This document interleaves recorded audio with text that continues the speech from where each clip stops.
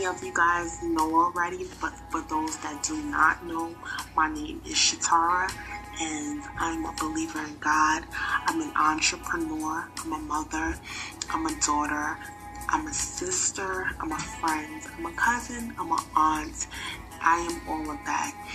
And I am a believer that if you have a dream to be successful, follow your dreams and don't give up no matter what the obstacle is, because you will never know until you try.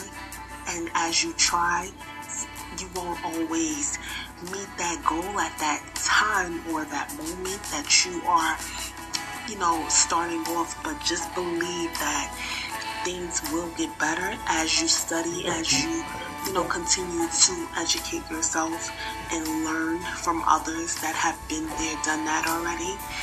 I believe that you will make it. And number one is pray. Pray to the most high, because he is the only one that will bring you into success. Don't depend on man to bring you into success. Depend on the Most High God.